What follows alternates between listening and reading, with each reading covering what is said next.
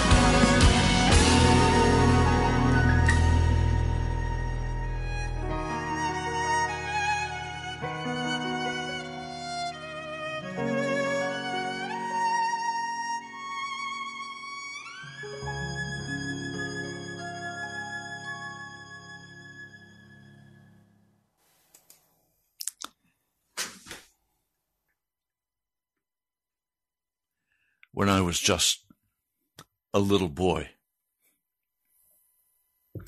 I struggled with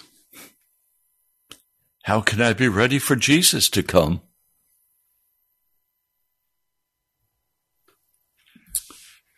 How can I be ready? And I would come home from church and I would weep. I would cry. And Dad would say to me, Raymond, why are you crying? Because I want to be ready for Jesus to come. Now, as I grew older, there was a very clear call of God on my life. I understood that call was very real. I knew the presence of God was with me.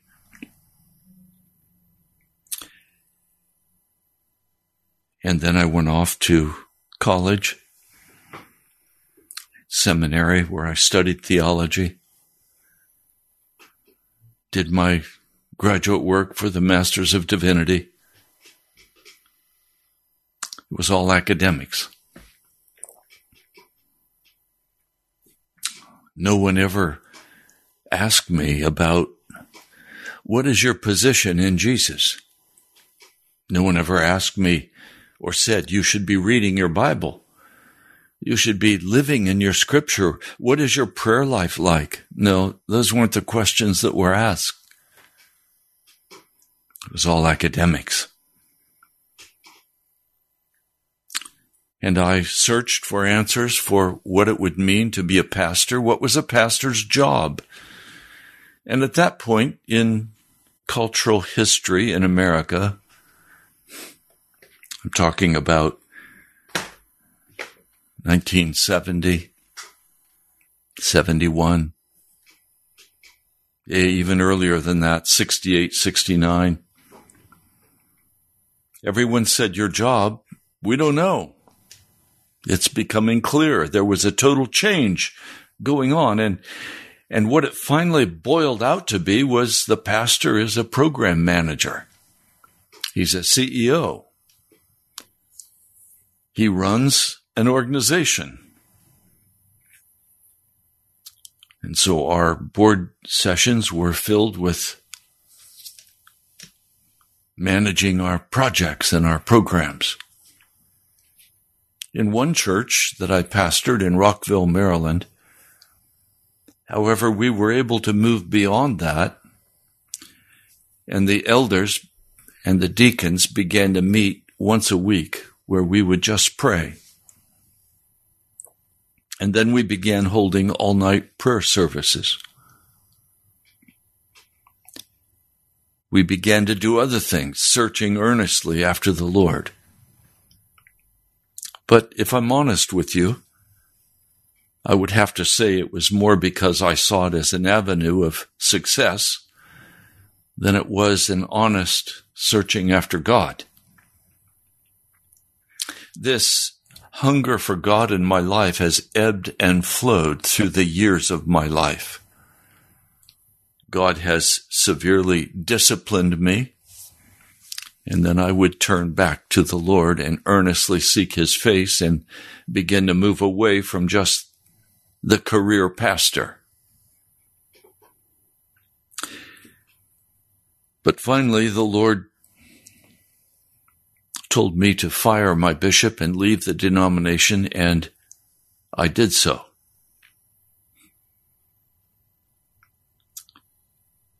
And I searched after the Lord. Now, what I'm trying to say to you today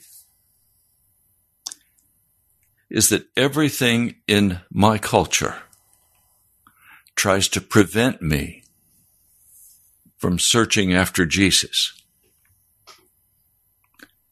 Busyness, hobbies, necessities of life. They all want to stand tall and say, I'm the most important thing for you to take care of. You must answer your phone calls. You must do this. You must do that. You must manage. You must.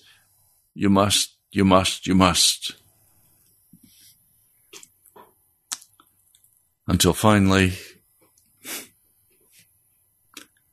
I said, no more. I am going to give myself entirely to searching after Jesus.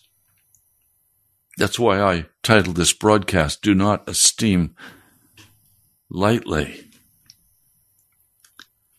Eternity. Do not treat it as something unimportant. It is the most important thing a human being can do, is to search honestly after Jesus Christ. It's much more important than your job. It's much more important than your money. It's much more important than anything you could imagine you are responsible for. Because we all face death. There is 100% mortality rate. And as your life moves forward, you begin to see that life is going to pass you by, and the day will come when you will molder in the grave. And so what will you do with your eternity?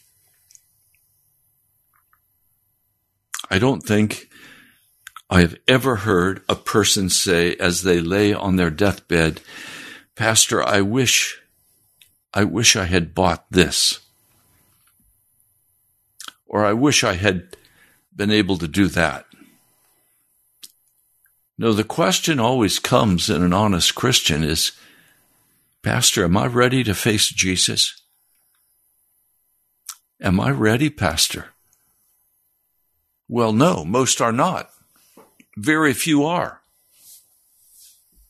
I can only recall a handful of people as a senior pastor who has stood by many graves and by many sick beds. I can only remember a handful of people who had any sense of awareness that they were ready for eternity.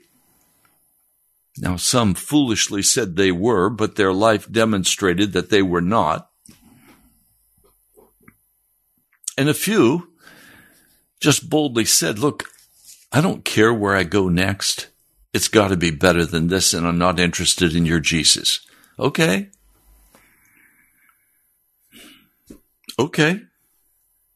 At least they were honest. Most are not that honest. I pity them because eternity is a long time to spend in hell, totally separated from God. And that is, after all, what hell is, being utterly separated from God. And when you're separated from God, you're separated from life, you're separated from every comfort, you are in torture. And you have an eternity to think about how you should have made a different decision. But I want to come back to this issue that has been so troublesome for me. I feel because of my own wicked heart and because of the culture I'm a part of, because I'm a part of something that is so insistent, demanding. I mean, this cell phone. I finally turned it off completely. It's always beeping. It's always messaging. I don't want it. I'm not going to be tied to a telephone. Jonathan Edwards, a man whom I know Jesus loved deeply,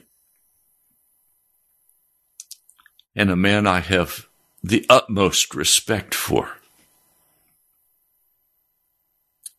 He would spend 16, 17, 18 hours a day in his study,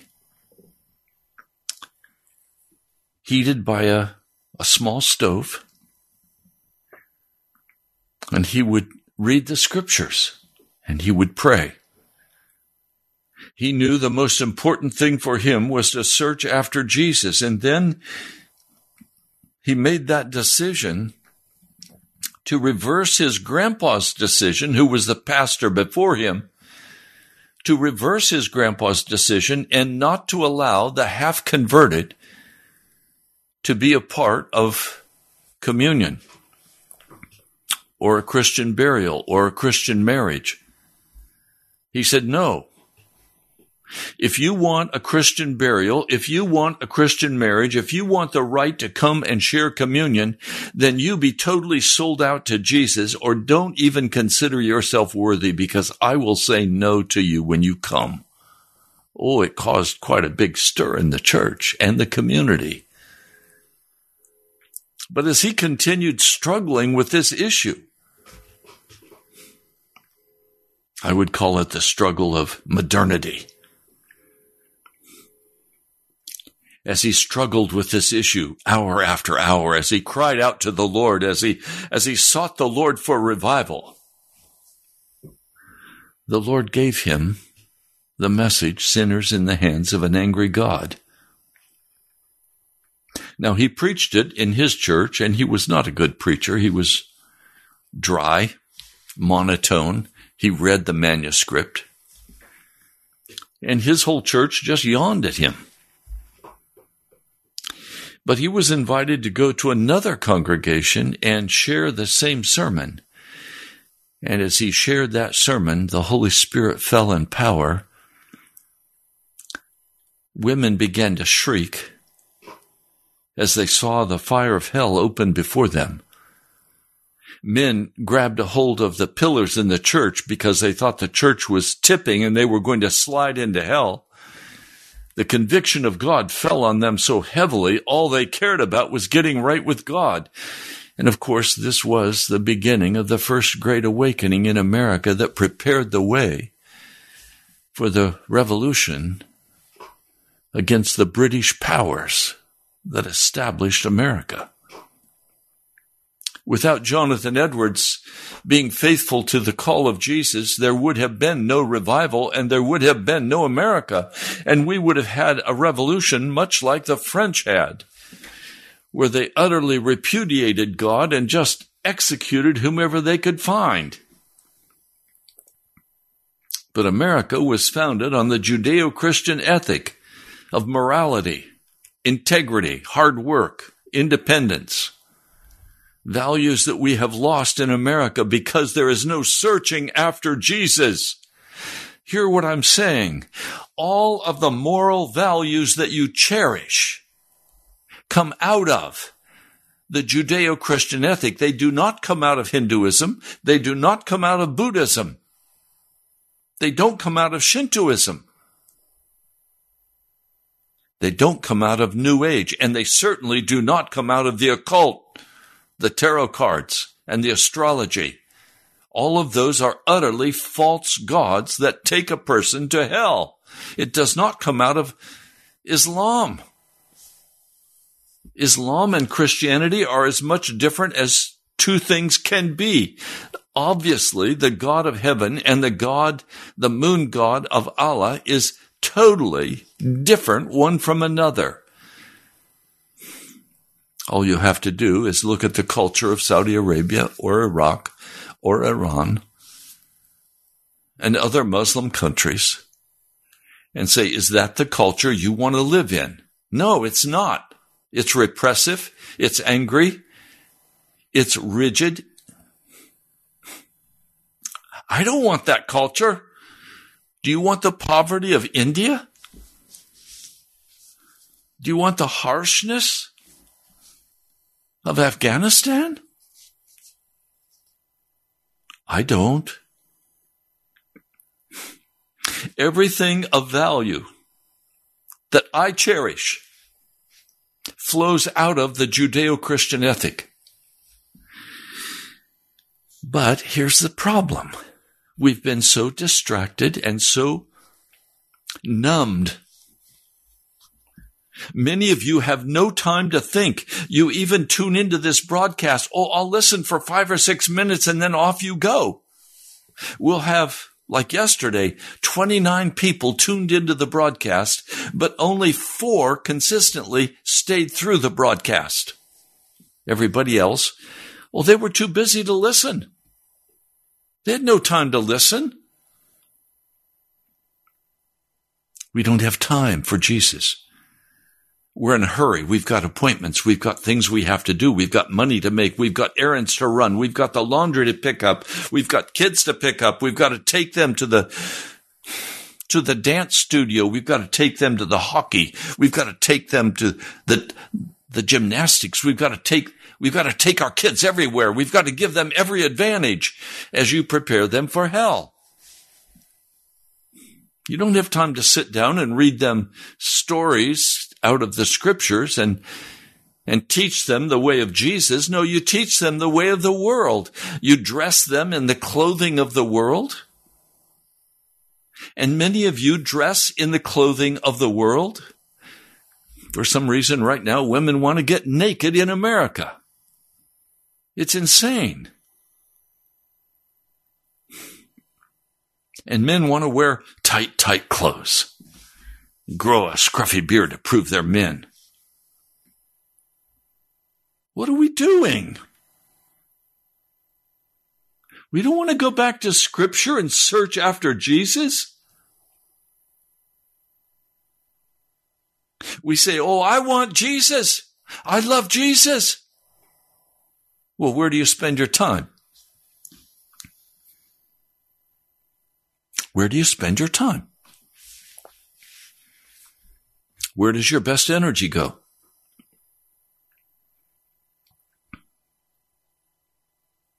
I can tell you as a pastor, and by the way, I was called by the Holy Spirit to be a pastor. I have not chosen myself. This is not something that I would have done. I don't feel like I have any ability to preach or teach or lead others to Jesus. And the truth is I don't. But Jesus moving in me has been able to accomplish a tiny amount. Why? Because I've been so influenced by the demands of the culture and the demands of the world. I mean, do you realize what I did this morning?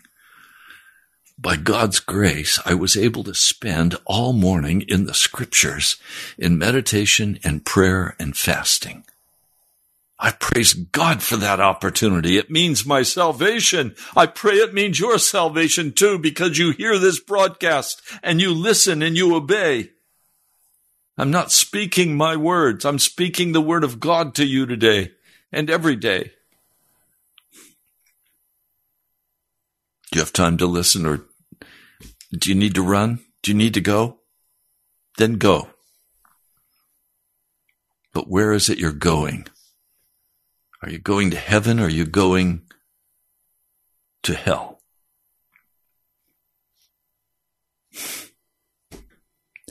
I have to be that honest with you. I can remember on the college campus, a Christian college here in the Washington metro area.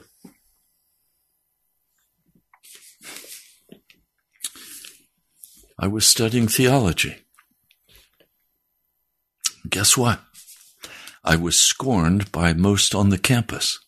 They looked down on theology majors. They looked up to pre-med majors. They looked up to nursing majors. They looked up to teachers, but not pastors. We were out of sync. But when the Jesus movement came, suddenly everybody wanted to pray. They were on their face. They were seeking after God. See, when God comes, when the Holy Spirit comes, everything changes. But I'm looking for those wonderful few people who want the Holy Spirit to come and are willing to be the forerunners of that revival work. I'm looking for people who really just want Jesus. And they're not going to invest their time and energy in foolish entertainment or in foolish things of this world, or even important things of this world, like, look, I got to earn a living. No, you don't have to earn a living. Seek ye first the kingdom of God and his righteousness, and all these things will be added unto you, given to you. So when you go to that job, you're going there to proclaim the Jesus of Scripture. I remember a number of years ago, there was a bracelet that everyone was wearing, and I was thrilled by it. It came out of that book many years ago written, What Would Jesus Do? It was a parable. I don't think there's any more question you can ask than, what would Jesus do at this job? What would Jesus do in this house? What would Jesus do with this wife? What would Jesus do with this husband? What would Jesus do with this pile of manure that people are trying to push on me that I should be doing?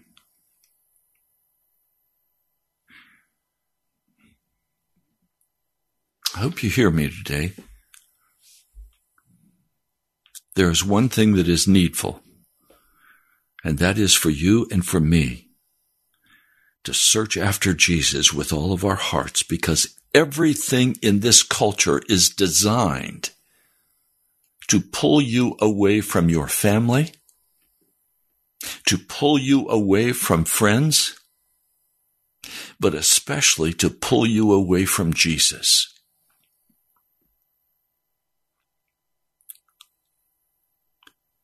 To pull you away from Jesus. So you can drink, you can have the alcohol, you can have the wild parties, you can have the drugs, you can have the lust for money and accumulate large amounts of it.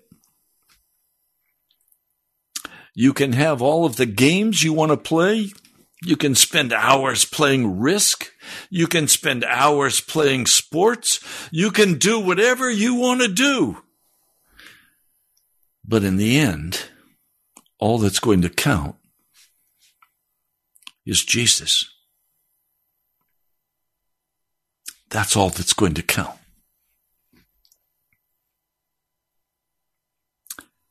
All that's going to matter to you is where you're going to spend eternity. And you will go before the judge of all the ages. And you will not be able to say, Jesus, I was in a culture that taught me all of these wicked things, and so I did them. He's going to say, depart from me, you worker of iniquity. I don't know you. The only issue is, do you know Jesus? Does he know you? Does Jesus accept you and call you one of his own? This is not a new problem. In the book of Malachi, chapter 1, verse 6, a son honors his father, and a servant his master. If I am a father, where is the honor due me? If I am a master, where is the respect due me? Says the Lord Almighty. It is you, O priests, who show contempt for my name. It is the pastors of our day who show utter contempt for the name of Jesus. And then with them, the whole congregation is led astray. So many years ago, my grandson said to me, Papa, will you help me with a project at church? I said, of course I will. Imagining that it was some kind of mission project. So I said to him, but Michael, what is the project you're working? I said, we need to buy a hot dog machine for the youth center. I said, what? Yes, and Papa, we need to have a popcorn machine for our youth center. They just bought a large screen television, and we have hockey, the hockey game. I said, no, Michael, I'm sorry, I can't help you with those projects. Can't help you with that. that wicked pastor was leading his young people astray, saying, well, we've got to give them a place to play, and we've got to watch the television, and we've got to play the games, and we've got to... No, you don't. Are you kidding me? Get serious with Jesus. Oh, the kids won't care. They don't want Jesus. They would rather play video games. I was speaking at an Anglican church. And before I went on the platform, as the praise and worship music was going, I stood in the back. And I watched as teenager after teenager and young person after young person broke out their cell phones and began to play their video games. Mom and Dad had no problem with that. They were in church. That's all that mattered. In the sermon, I said, young people, teenagers, put your cell phones down. I have something to tell you. Mom and Dad, would you take your cell phone from your children? Oh, people got angry. Some people got up and walked out. Why? They didn't care about worship. They only cared about their cell phones. And I refused to preach to young people who are on their cell phones. Sunday, I had to stop in the midst of preaching and wait and wait and wait in silence until finally I said to one of the young mothers, pardon me, could I have your attention? And I named them. And I said, would you please put your telephone away? There's something much more important here, something much more important going on. She frowned at me with kind of an angry frown and with a frump put her phone away. I'm sorry. Hey, come on. We have lost all of our standards. We show such disrespect to the Lord. People come floating in late. Even to the prayer chapel, people come floating in late. I stop the service as they walk in and I welcome them. And I say, please, next week, would you be on time? And on time is 15 minutes early. Let's get serious about Jesus here. I refuse to pastor a church that scorns the Lord Jesus Christ. And that's what's happening. Notice, how have we defiled you? The priests asked, by saying that the Lord's table is contemptible. When you bring blind animals for sacrifice, is that not wrong? When you sacrifice crippled and diseased animals, is that not wrong? Try offering them to your governor. Would he be pleased with you? Would he accept you, says the Lord Almighty?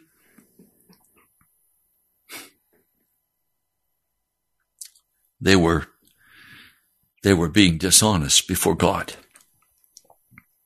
Somebody would bring in a wonderful, perfect animal to offer as a sacrifice, and they would slip that animal out the back door and bring in their sick animal in its place because that well animal was worth more money than their sick animal. Or even personally, they would bring crippled and diseased animals, which was totally against the law because this was considered the food of God. It represented the perfect offering of Jesus on the cross. Well, did you know that you represent the perfect offering of Jesus on the cross when you are crucified with Christ Jesus? And you show contempt for Jesus when you show up at church late. You show contempt for Jesus when you don't come and pray.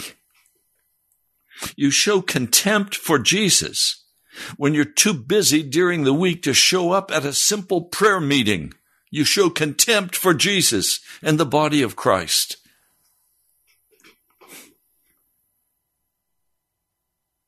We think nothing of putting our cell phones in front of Jesus, putting our schedule in front of Jesus.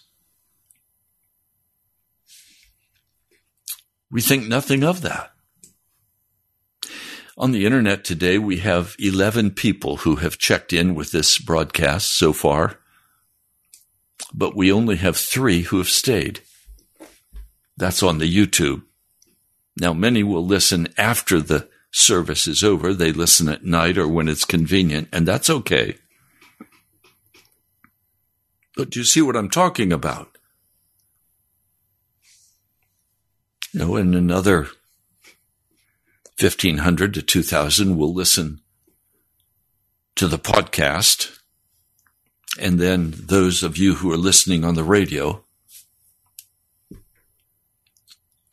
yes, several thousand will listen to this broadcast today. But almost all of you are showing contempt for the Lord by investing all of your time in hobbies and entertainment, going here and going there, socializing, doing all of your duties that are so vital.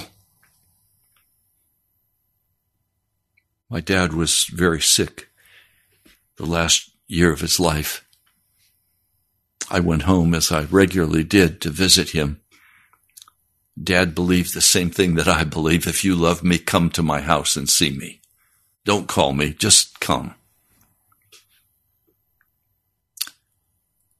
And Dad got a glass of water and he put it on the table in front of me. He was apt to always be doing illustrations for me. And he put his finger in the water.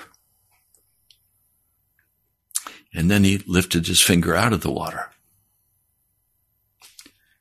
And he said to me, "Ray, what difference did it make to the water that I put my finger in the water? Do you see the hole I left when I took it out?" "No, Dad, I don't." "It didn't leave a hole. The water all filled in around it." He said, "I'll soon be gone, Ray. And when I leave, everything will fill in around me. And all of the work that I considered to be so vital in my business will all be gone and someone else will do it. Everything I do will be done by another person, or it won't be done at all because no one considers it to be important." He said to me, "Raymond, there's only one thing that matters, and that's whether or not Jesus will receive you into heaven because you have lived for him. You've been given to him, and you have lived a holy life by his power and by his strength. That's all that matters." Well, Dad died shortly after that. And I was there as my brothers sorted through his tools and took what they wanted. I got his pair of tin snips. Those were precious to me. I had so many memories of Dad working with the church. The property was sold.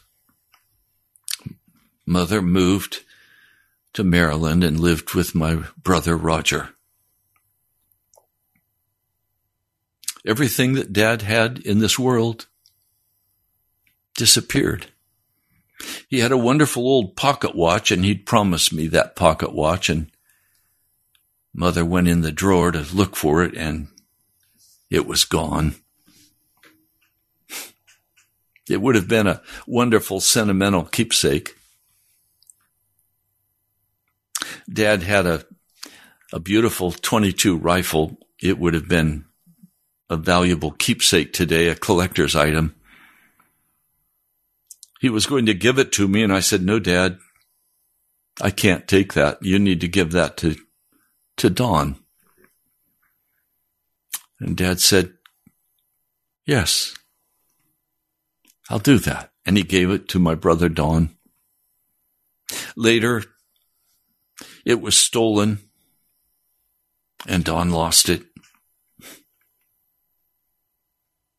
Everything disappeared of Dad's.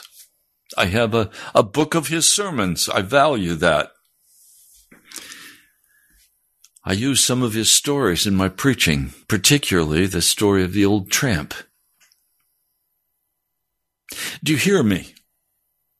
When you die, you will take your finger out of this world, and everything you have done and everything you thought was so important will be gone. And all that will matter is what you did in serving Jesus and whether or not Jesus knows you. Now implore God, verse 9, to be gracious to us. With such offerings from your hands will he accept you. So the church today, and maybe you say, oh God, be gracious to me. Hear my prayers. Malachi says, when you show contempt for Jesus, will he receive you? Will he accept you? Oh, that one of you would shut the temple doors so that you would not light useless fires on my altar. This is God speaking. I'm not pleased with you, says the Lord Almighty, and I will accept no offerings from your hands. And so we had COVID-19, and the churches were all shut down. They were considered non-essential. And the pastors all agreed and said, yes, we're not essential. We're not essential. But the liquor store was essential. Costco was essential. Wegmans was essential. Giant was essential. Target was essential. But churches aren't essential. I don't know if the Lord can ever forgive you, Pastor, for closing your church. Well, Pastor, we would have been persecuted and fined, and so isn't that what Jesus said would happen? We don't want to be persecuted. No, you want to be loved by the world and accepted by the world. But they say to you, preacher, you and your church are non-essential. What a shame. What a wretched shame. And then you think that you can come back after you've been shut down. I've seen figures from 30 to 40%, even 50% of people no longer go to church. Why? Well, why should they? The church said it's not essential. We're not essential, we said to the whole culture. We're not going to fight for being essential to America. I have great respect for several pastors on the West Coast. I have great respect for a pastor up in Canada who's gone to jail like 3 or 4 times because he said, no, the church is essential and we are not going to shut the church down. We will obey God rather than man. I can't imagine Peter shutting down the church. Or Pastor James. Do you think he'd shut down the New Testament church because Rome said you can't meet anymore? Are you kidding me?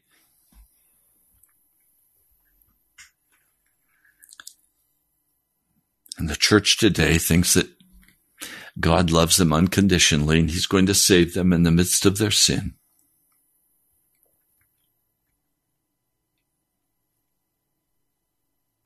He's not going to.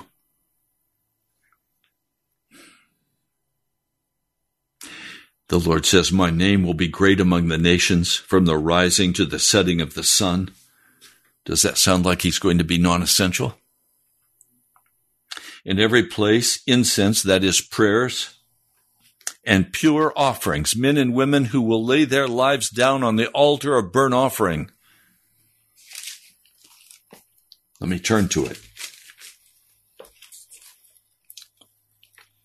Let me turn quickly and read this. You've heard it.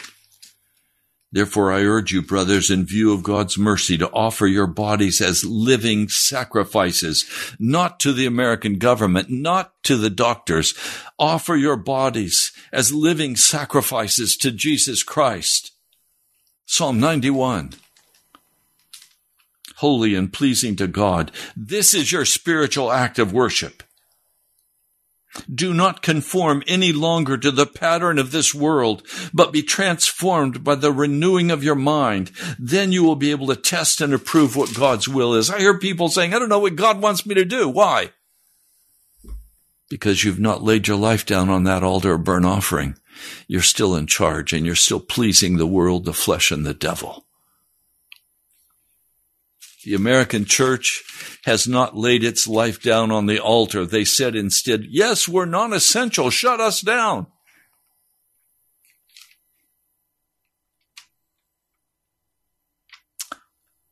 You profane by saying of the Lord's table it's defiled, and of its food it's contemptible. And you say, what a burden.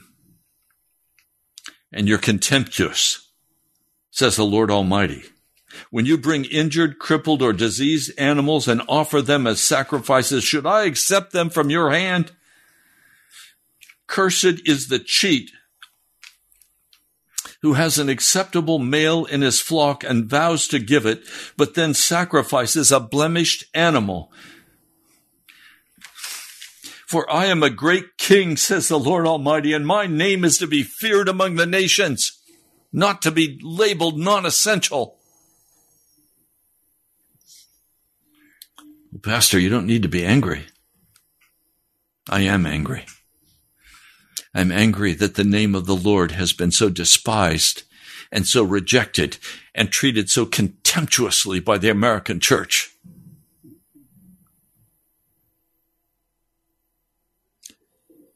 And I'm also not happy with me.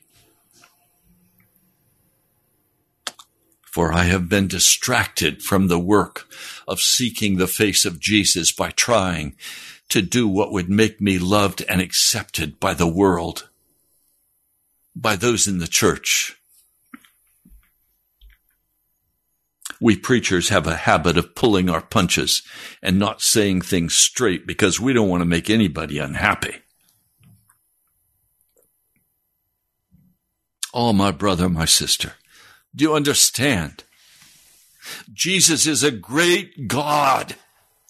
He is the King of Kings. He is the Lord of Lords. He is the Master. He is the Savior. And for us to treat him with contempt in the little things of showing up late, of being on our cell phones, of playing video games, of being consumed with the duties of life, quote unquote.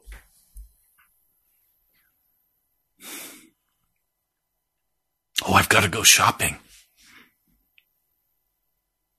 Stop it.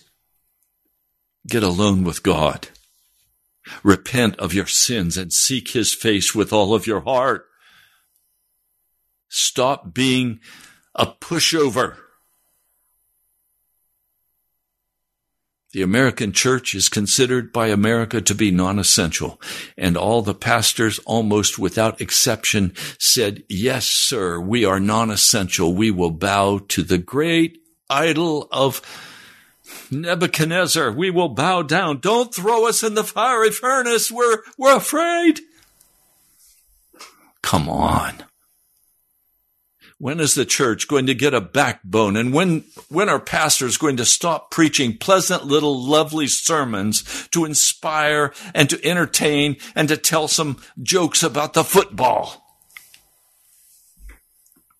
Sit with your little cup of coffee and eat your little frosted donut.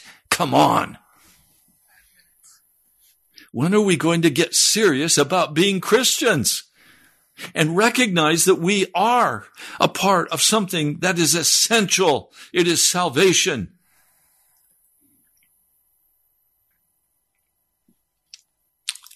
Well, please share this broadcast today with others. My heart is broken, and I do not regard lightly the discipline of the Lord on my life.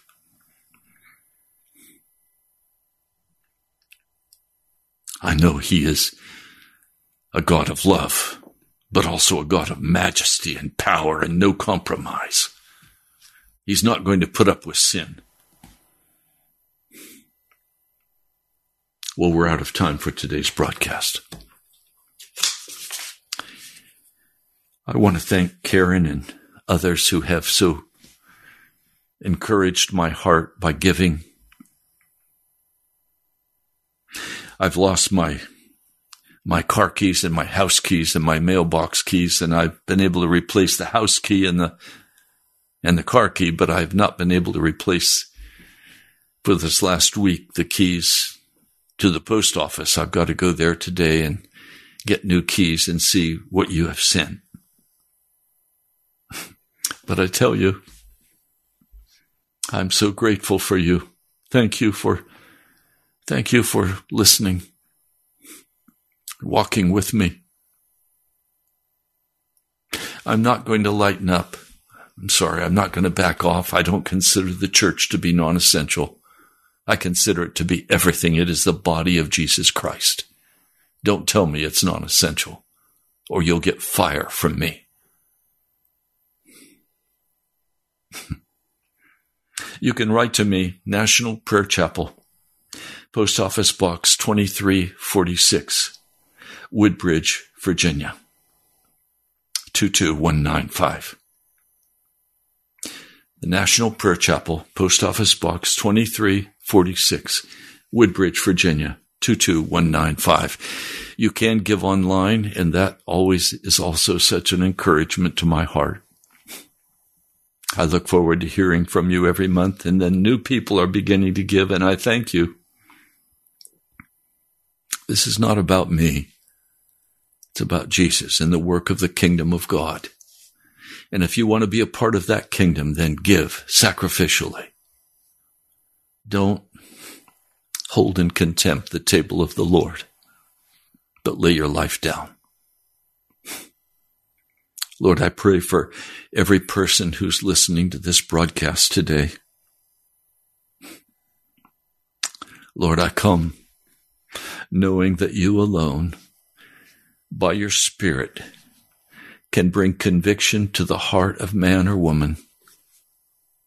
I'm asking for a revelation of your power and of your will, of your glory, of your majesty, of your cross, of your resurrection. I'm asking for a revelation of your love to every person listening today. Lord, some are sick. And I just come now in your name and bind that sickness in the name of Jesus. Some are suffering exquisite pain. Lord, would you have them put that on the altar of burnt offering? Would you have them make the decision to give up all stubbornness and all rebellion and lay that sickness and their own hearts on that altar of burnt offering? I bind that sickness in the name of Jesus and say, be gone. You have no right. We are healed by the stripes of Jesus. Thank you, Lord. I pray in your mighty name. Amen. Well, you've been listening to Pilgrim's Progress. I'm Pastor Ray from the National Prayer Chapel. I love you. I'm very grateful for you. God bless you today.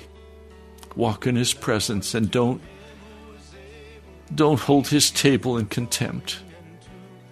I'll talk to you soon. Before the presence of his glory with grace.